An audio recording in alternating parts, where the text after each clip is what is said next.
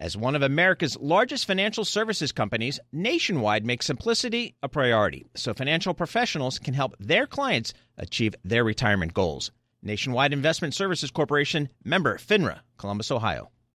Collaborate for a greener future at the Bloomberg Green Festival, a groundbreaking celebration of the thinkers, doers, and innovators leading the way. From design and culture to technology, science, and entertainment. Hear from inspirational speakers and immerse yourself in climate solutions. July 10th through 13th in Seattle. Title sponsor, Amazon. Official airline, Alaska Airlines. Get 20% off using promo code radio20 at bloomberglive.com/greenfestival.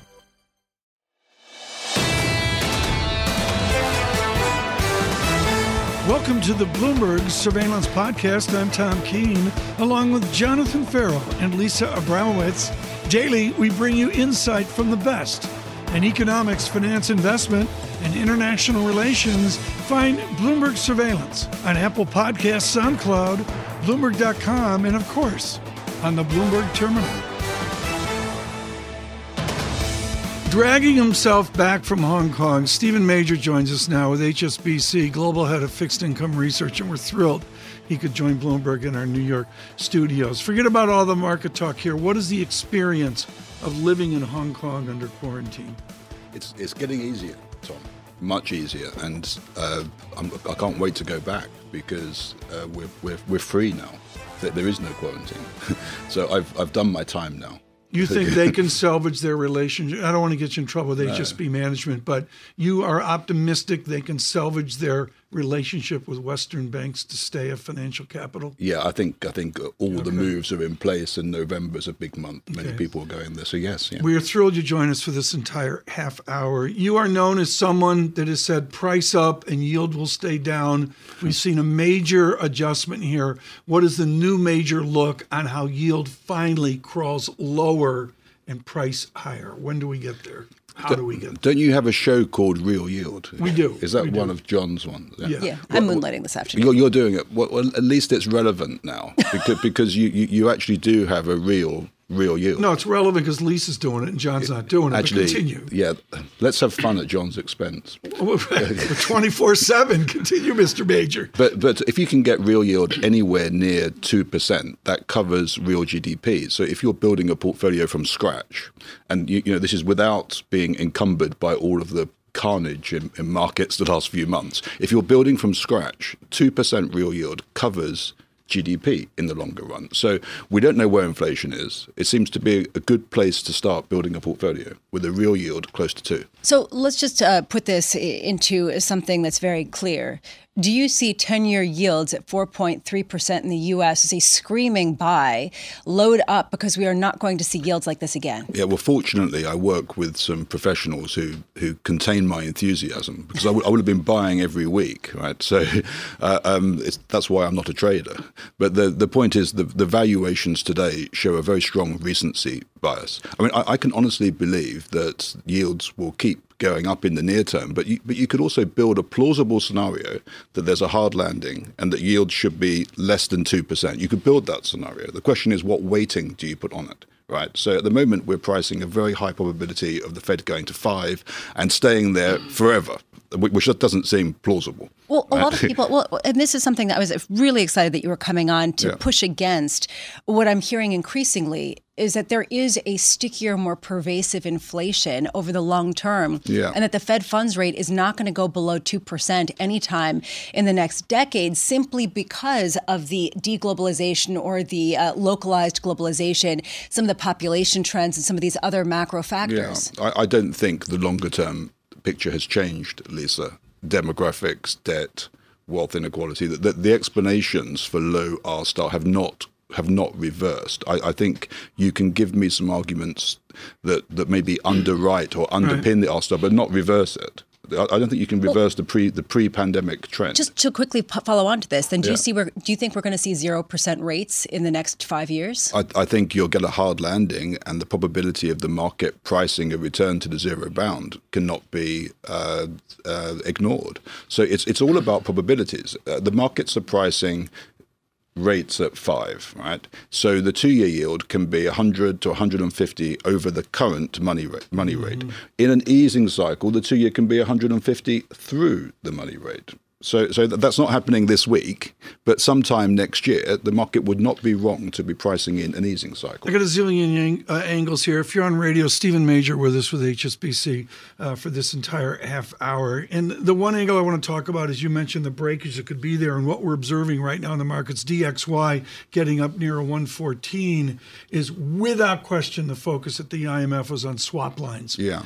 Is it enough of a power in the foreign exchange market to see dollar strong, where there's a swap line demand or a desire for swap lines, even if I can't get them? And is that enough to make Jerome Powell blink? There are a number of economies in Asia where there's been a tightness in the funding markets recently, and looking ahead to year-end kind of pressures. Yeah, we had a fire drill with the UK, which showed what lessons did we get from the UK? Fast moves are dangerous. It isn't just the level; it's the speed, right? So I wouldn't be surprised if the Fed was watching that very closely. Was there a point a week or so ago when people were worried? You see, at the moment, what happened in the UK wasn't enough to distract the Fed from its hawkishness. But who's to know if something spills into a market somewhere? And in fact, it'd be wrong of me to speculate, but there are so many pools of leverage in the global economy, so many areas that need to refinance. And when the dollar is moving like this and the rates are so high, the spreads are so wide, there's going to be some pain. So I don't want to come on here and speculate as to where it is, but you're right. The swap lines are being looked at because there's tension. Do we have good data now? John Byrne Murdoch, first thing I tweeted out today over at the FT with a fabulous essay on the opacity of Chinese economic data. Do you feel sitting at your desk in Hong Kong that you have good Pacific Rim data, that you have good global data, or are the tensions germane as you see in the swap line debate? I think we're always struggling to catch up, Tom, and we're all experts about LDI now in the UK, but we weren't before, were we? Like, we can all quote numbers and talk about what happened. But Can I do a shout out to Jordan Rochester? Nomura just killed it. I found a Nomura paper from 4 or 5 years ago on LDI that absolutely nailed what was going to occur. So we're all experts in LDI, and we're also all experts in British politics. I'm wondering, as you talk about the speed, and this is something people have been talking about, what happens to 10-year Treasury yields if Japan abandons perhaps its peg or has some sort of failed intervention, as we see almost 152, 151.9 right now on the dollar versus the yen. We're trying to game this one out. With US yields here, if the YCC was changed, if there was an iterative shift, it would have much less impact than where yields were 1 year ago. So if Japan had changed its policy, global fixed income could have been de-anchored a year ago. If they were to do it today, it kind of doesn't matter so much because they're going to be adjusting into a bigger spread because US yields are so high compared to Japan. So the Bank of Japan estimates that the 10-year JGB would be around 80 basis points if there was no YCC. But this isn't black and white. Right. It's not going to be no YCC. It's going to be an iterative shift. Yeah. What you're saying, though, is important, which is we've already done a lot of the work to reduce the shock value of how quickly the moves can be. Does this mean, perversely, that you end up with yields higher for longer because there isn't some sort of trigger that causes some sort of monetary policy to step in? Higher for longer? Well, that's a good one. So is that the opposite of lower for longer? Yeah, exactly. Well, we saw that for a long time. I think that when you've had a once-in-a-century pandemic and all the other supply-side shocks that we've had, we shouldn't expect a return in the space of a year to what we had before. Right. It's a multi-year process.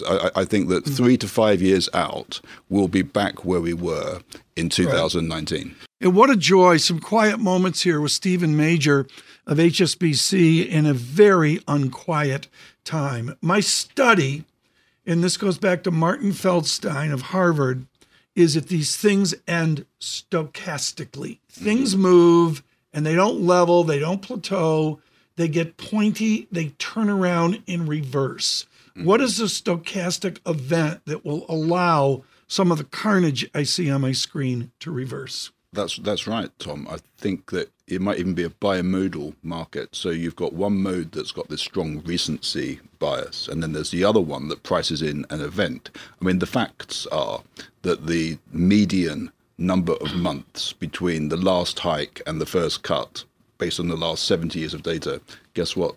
4 months.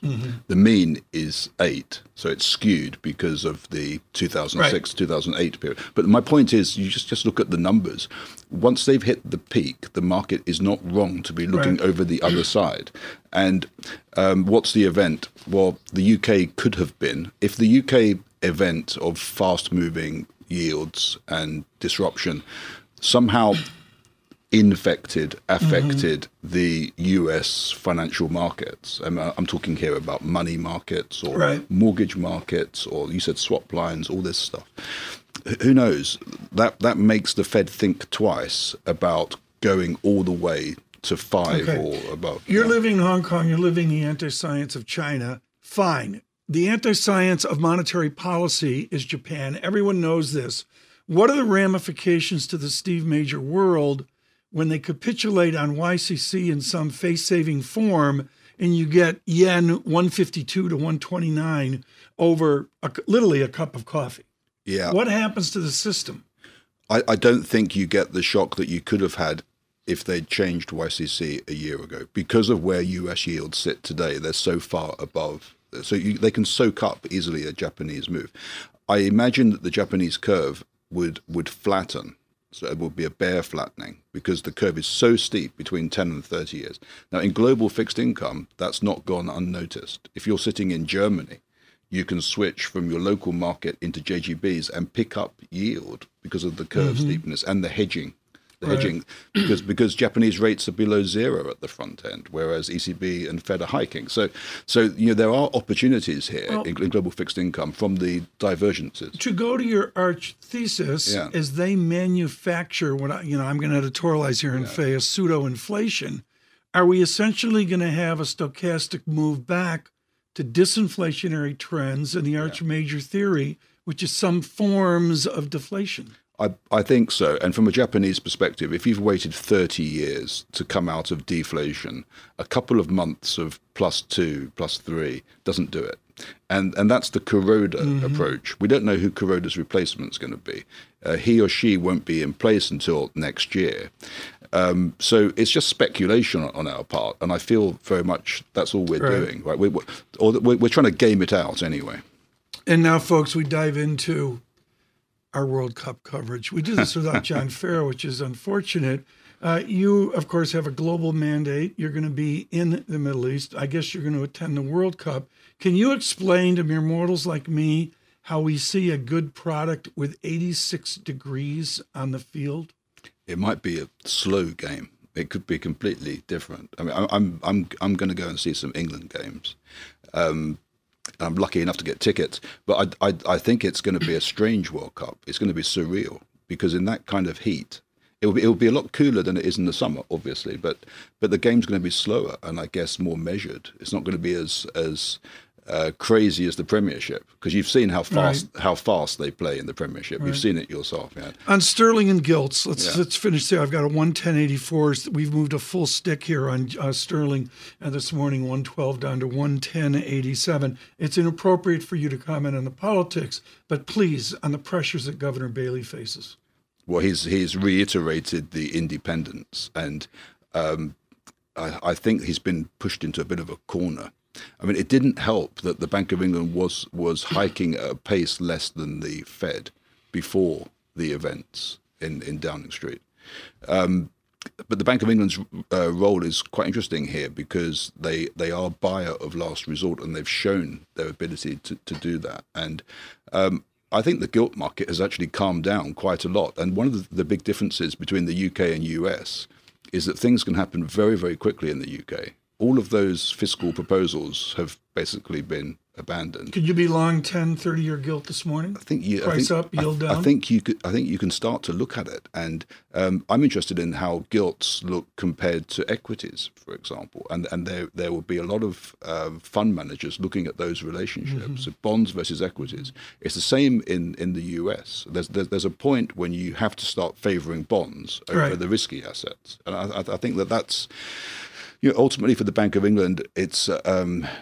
they've got the QT, they've got the QE, they've got the policy rates, they've got to work with the DMO on patterns of issuance, which could be modified. I think that the worst is past us now, and I think we'll probably see a period of calm after the shock. The period of calm will come after your view forward for 2023. A theme for 2023 that we may see written by HSBC. Yeah, I'm not going to front run the research because we haven't published it. Did you hear that, folks? I didn't hear that. I don't know we haven't even sat down. I think we'll be pleased to get to the end of this year. Try to get to the end of the month. Stephen Major, thank you so much. Greatly appreciate it this morning. He is with HSBC, and this is what we try to do to bring you the conversation on this in settled times and decidedly unsettled times as well.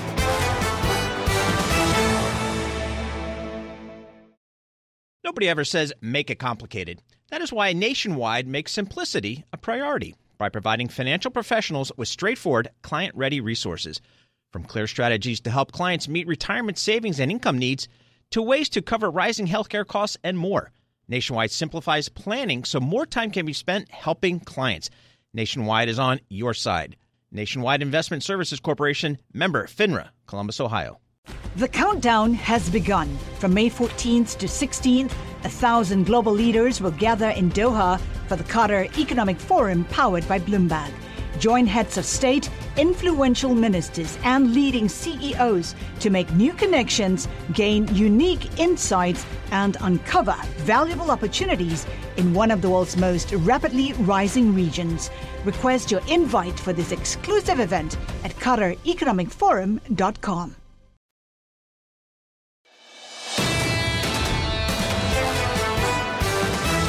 Alicia Levine actually joins us here without the Star Destroyer behind her. Alicia Levine, head of equities and capital market advisory at BNY Mellon Wealth Management. What is your view, Alicia, and how you view this move upwards in yield? Are we watching something break in slow motion? So I don't think we're watching anything break, but we shouldn't be surprised at this because that last CPI print really said it all. Core inflation is now higher today than it was in 1982. Forget the top line. It's the core. And that's ultimately what central banks are looking at and what the Fed is looking at. And that's our problem. What's amazing to me is that ratchet up in yields this week, the equity market kind of shrugged it off. You would have thought there would have been a more dramatic reaction there. So I think we get something in the next few days to reflect what's happened with yields and with rates ratcheting up higher. You are hugely adept at the mathematics of the moment. I want you to correlate the bond dynamics we're all talking about over to how you reset for equities into next year. Can you link the two beasts together, or are they non-correlated? So I think you have to link the two together because in this year, equities were really the caboose and the bond market was driving the train here, right. Which I get teased about, blaming the bond market. But it is true because your multiples get compressed when yields and rates move higher. What the market is doing is pricing in an over 5% Fed funds rate. You're going to feel it on the equity side. You can't avoid that. It's all one system. Okay. You don't have assets that just trade on their own. It's against the risk-free rate. But in a log Euclidean space, or even if you go to some fancy XYZ space as well, is it non-linear from here in the dynamics of the bond market pushing stocks around? So that's a really interesting question. You're asking, has the work been done? Right. You're asking, have we had enough multiple compression? And I think the answer is the direction is still in a volatile way. But I do think a lot of the multiple compression has already been taken care of. Because if you think we're headed into recession the first half of the year, you're going to wind up with lower yields eventually. And that, in a weird way, is going to support the market. also, the earnings season is coming in, Lisa, as you pointed out, better than expected, in part because of inflation, in part because we had the financials report, and so they're doing well on net interest margin.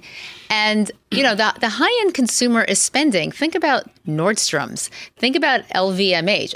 And travel. So people are out there spending. It's not a total collapse yet. So you could have some stabilization as you have two-year yields move higher. So what happens first? The Fed blinking or seeing yields kind of get out of control and cause some sort of torpedo effect in the multiple valuations? So I don't think the Fed blinks. Okay, so the Fed will blink if there's an event. And right now, the UK walked back from their event, which walked back the event on the global bond market. And they seem very intent on getting higher here. And they've really trapped themselves, right? They've trapped themselves because they keep on talking about CPI, which, as you know, is backward looking because they want to signal to the average household that the Fed is on the inflation job. Backward looking, we still haven't seen the effects of the rate hiking cycle for another 6 months. So, you have signs, housing's rolling over, you have signs of a slowdown, but the Fed's out there hiking with old data. Meanwhile, taking a look at what we're expecting from earnings, we get some of the big tech names next week. We have seen Snap. That was concerning, and it's been very concerning this morning for owners of Meta, which already has tanked. Facebook has lost a significant portion of its value. How much more do the tech bubbles have to burst at a time where they've already been devalued dramatically? So high growth names, when they stop growing high growthly, get not only an earnings downgrade, but you get the multiple compression as well. So to the extent that you have stocks that are still trading at 40 times next year's, the tech names are still too high. Ultimately, those names have not been driven down dramatically. I got to slip this in. If there's a factor adjustment into 2023, and I'm really big on the zombies that are going to be taken out in this new rate regime, what do the non-zombies do and which factors matter next year for the profitable non-zombies? So there will be a wave of M&A coming from the non-zombies and cheap, right? You're going to have really fire sale of companies here for IP as well. You could have M&A just for IP in some of these sectors. But, ultimately, to the extent that companies raised cash during the time of near zero rates, you should have some resiliency there. I think the credit cycle happens in the private markets, in those middle markets where they couldn't quite raise the cash because the corporate America is flush with cash right now. The refinancing there is not going to be the problem. And ultimately, the American consumer, looking at the unemployment data yesterday, the new claims data, we're at rock bottom. Yeah, there is not a problem in the labor market here. So, you have this weird push-pull where you're getting the bullwhip effect on inventories, and you've got labor working and spending. Yeah. Alicia Levine, too short. Thank you so much for being with us. Alicia Levine of BNY Mellon Wealth Management. Mark Chandler has written books on the astrology of foreign exchange, the interdependencies, nation to nation. He is chief market strategist at Bannockburn, and we start strong with Mr. Chandler this morning. Mark, let me go to Global Wall Street and what everybody wants to know. When is the comfortable time for Ministry of Finance in Japan to step in on 151 yen? Do they do it now? Do they do it in the quiet of their weekend? Or do they wait for the Asian Monday morning, our Sunday, 7 p.m.? Yeah, it's a great question, Hatam. After they intervened at the end of last month, and I think they did three things that make the intervention less than successful. First, it was not a surprise. They continued to warn the market they were planning to intervene. Secondly, they did it unilaterally. That is, there's very little support from whether it's Europe or the United States for BOJ intervention. And the third thing I think they did is by intervening, they did not signal a change in policy. And so what we were telling our clients was that the only thing worse than intervention was failed intervention. And I think that's what's happened. Yeah. And so I think the Bank of Japan's in a tough position. If they do intervene, it probably won't be as successful as a last bout. They spent $20 billion practically to get maybe a week's night a week's night worth of pleasant sleep. Mark, the Chandler word for acceleration, for a rapid advancement, is convexity. There's clear convexity in the unraveling of Japanese yen, Turkish lira, and that. Do you anticipate a fourth quarter and into 2023 of acceleration in these trends, or can we find stability?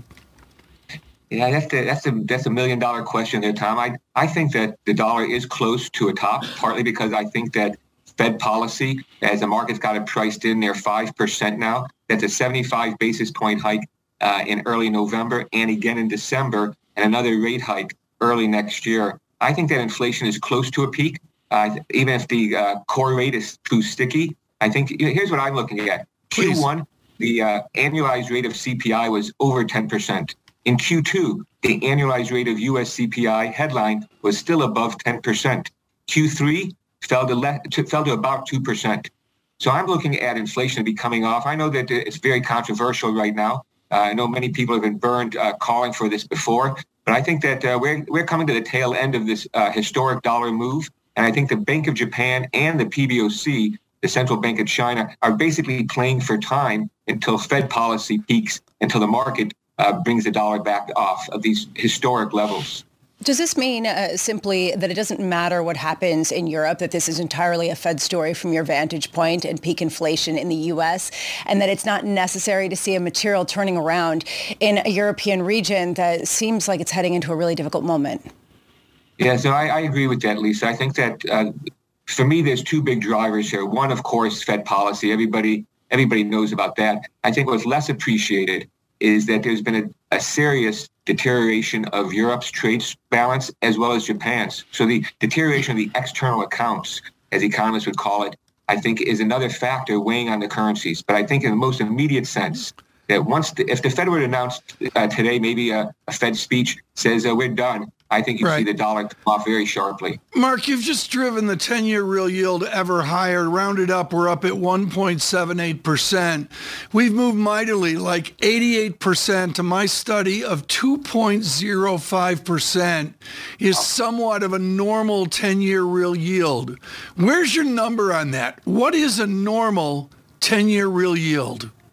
Yeah, to tell you the truth, I don't have a clue. And I say that because I say that partly because, these things like a real yield, R star, you can't touch them. They're sort of they're abstractions. They're statistical abstractions. And I think that when you look at Fed funds rate, which is really what I focus on for the real rate, I think we're still looking at a negative real rate on Fed funds. And typically, looking for a little further out to the 2-year, you get a positive 2-year yield, a real yield. And we don't have that yet. But I think this is a different cycle. And I think that because it's an unusual cycle, with all these shocks, whether it's COVID, whether it is the supply shocks, whether it is Russia's invasion, I'm just not sure that these benchmarks are very useful right now. This is really, really important, folks. This is why we have Chandler leading off today, because A, he does not have a clue. There's no question about that. This is the Bloomberg Surveillance Podcast. Thanks for listening. Join us live weekdays from 7 to 10 a.m. Eastern on Bloomberg Radio and on Bloomberg Television each day from 6 to 9 a.m. for insight from the best in economics, finance, investment, and international relations. And subscribe to the Surveillance Podcast on Apple Podcasts, SoundCloud, Bloomberg.com, and of course, on the terminal. I'm Tom Keene, and this is Bloomberg.